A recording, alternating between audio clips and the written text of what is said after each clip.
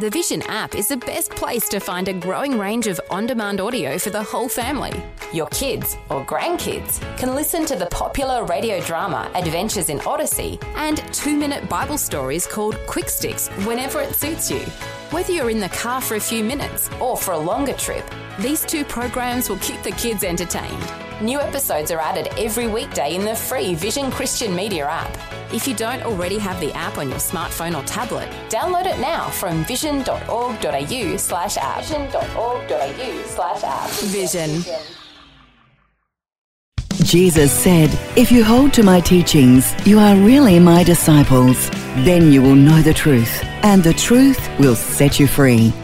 God wants us to experience His blessing and prosperity. But it has to be said that sometimes success is harder to handle than failure. So often adversity prepares us for the prosperity God wants us to have. If we cannot stand in adversity, we certainly won't be able to handle the kind of success that God has in mind for us. So God sometimes allows us to go down in order that He can lift us up.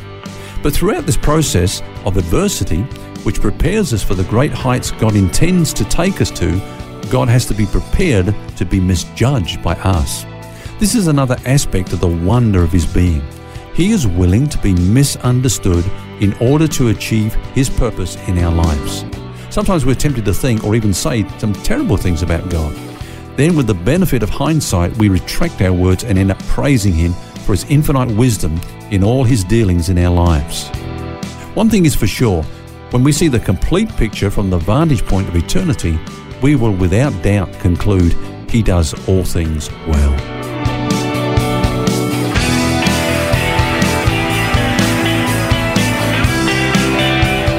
This is Set Free with Ken Legg.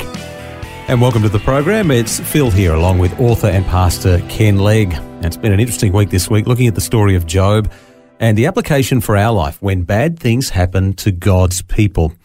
And what a paradox Job was, Ken. There was no one as righteous as he was. God said so Himself, and yet nobody suffered like he did. Yes, you remember James said you have heard of the patience of Job? Well, he had to wait a long time before the silence was broken and God came to him in his sufferings. So the climax of the book has been reached when we hear the voice of God speaking to Job out of the whirlwind. When all human explanation has been exhausted, God spoke. And God begins by asking Job some questions. What do you know about my creative ways? Where were you when I brought the world into being? You weren't even created. How was the world hung on nothing? How is it suspended between the various heavenly bodies in such a way that it can move in an orderly procession? What about the seas? Can you explain them? Can you explain the realms beyond death? How is light produced? What are the mysteries of snow and hail? What about the sun or rain? Who takes care of the desert? Who brings the rain to the desert, causing it to blossom, and no one sees it but God? Who understands the process by which ice is formed? Now, these, of course, are hard questions for Job, but they're just ABCs for God. And it really establishes who's who in the equation too, I think. And I really like that question too. Where were you when I brought the world into being? You know, that'd be a great one for an atheist, wouldn't it? Yes, I agree. Some scientists talk with incredible confidence about the origins of the universe, but they weren't there. You know, maybe we should ask them. I agree. And God, of course, has got more questions for Job. He asks, what about the stellar skies? God created the laws that govern the constellations. And what about the atmospheric heavens? How can you explain His providential care over all His creation? How would we cope if God gave us the responsibility of feeding the animal world as well as ourselves? What about overseeing them when they give birth to their young? God's wisdom is infinite. He flings out the stars with one hand and with the other gently assists animals in labour. Who made them all different, he asked Job, and gave them their instincts so that they all do what they were created to do? Some animals can't be tamed. They're not meant to be. Some, like the ostrich, are stupid. God says, I take responsibility for that. He can outrun a horse, and yet he's so stupid he leaves its eggs in the middle of the road and just walks on. It won't take care of its young. Yet that is how God made them. Some animals, like the camel, show us that God has a sense of humour. Then, of course, animals like the horse show us how majestic He is. He certainly has a lot of questions for Job, doesn't he? Yeah, and Job says, I think I might put my hand over my mouth at this stage. I did have a case prepared for you, but I think I'll forget it. But Phil, the good thing is that God doesn't want us just to lay down our case and forget it. He wants us to really work through this thing and to trust him. So he asked him some more questions about the bigger creatures. You know, we refer to the behemoth. We don't know what that is. Some people think that it actually could be dinosaurs or hippopotamus, elephant or whatever. But then he says, if you don't understand the God of nature, how will you understand the nature of God? Job is made to see that in creation, he would not have acted as God did because God's ways are so much higher than his. Now, here's the point, Phil. If Job could not understand creation, that is the works of God, how could he understand God himself? Now, of course, Job can trust God for creation. He doesn't even think about it. You know, he just leaves it with God without understanding it all. Yeah. Well, then he should be able to do that also with his life. If God can run this whole planet and world without him explaining what he's doing, we should be able to entrust our lives to God as well. What a brilliant answer that he gave to Job. But I guess what else would you expect from God? Yeah, that's right. But of course, God has got other things to say to Job, which we don't have time to look at now. But at the end of it all, Job says this, I've heard of you by the hearing of the ear, but now my eyes see you. Therefore I abhor myself and repent in dust and ashes. But God goes on to vindicate Job for his integrity and actually reprimands his friends for the way that they acted. They made God out to be like a cosmic policeman who always catches up with the bad guys and punishes them and instantly rewards the good guys. So their theology insisted that a right relationship with God exempted one from suffering.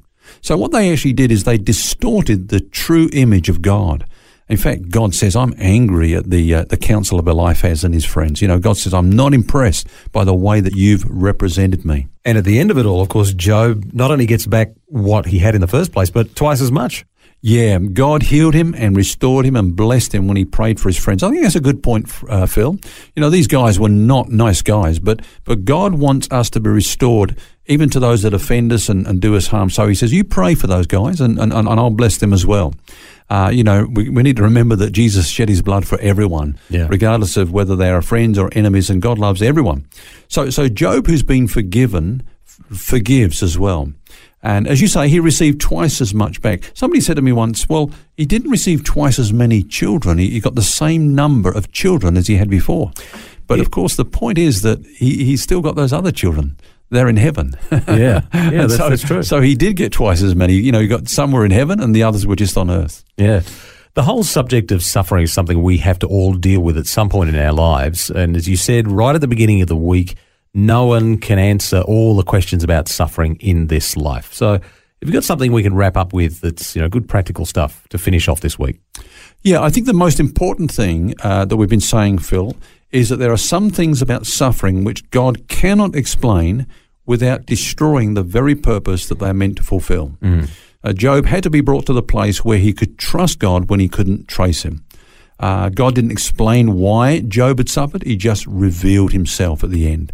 And our greatest need is not necessarily answers. We think it is. You know, we think we need to know the reasons behind everything. That's not actually our biggest need. Our greatest need is for God himself. And God came and revealed himself to Job, and that was enough. Now, regarding this question of the seeming delay in God's justice, if reward and punishment were immediate, as you know, Job's comforter said, you know, okay, if you do wrong, you're immediately going to get punished. That's what's happened to you. If you do right, you'll get blessed, and it'll be instant. Now, if that were true, the motivation for doing the right and shunning the wrong would be mercenary and selfish. You know, we'd only do the right thing to get instant blessings, the reward, and stop doing things like lying because we didn't want our nose to grow any longer. You know what I'm saying? Yeah. So divine delays are important to the growth and development of faith. There could be no moral universe under any other system. God wants voluntary, not coerced love.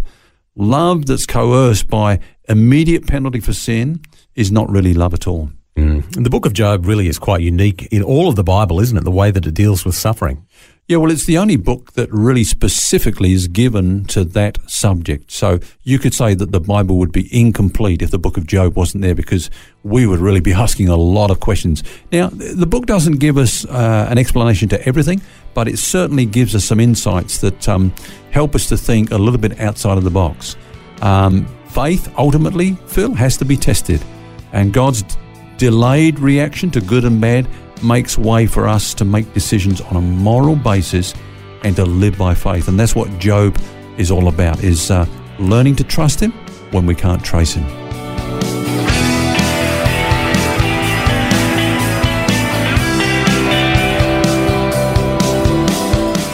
Well, that brings us to the end of our series this week. Hope you can join us next week when we start a brand new one. Until then, remember, you don't have to carry that baggage. God wants you to be set free. For books, DVDs, small group studies and other resources from Ken Legg, including the book Grace Roots, which features topics from today's message, visit the Vision Christian store at vision.org.au. That's vision.org.au.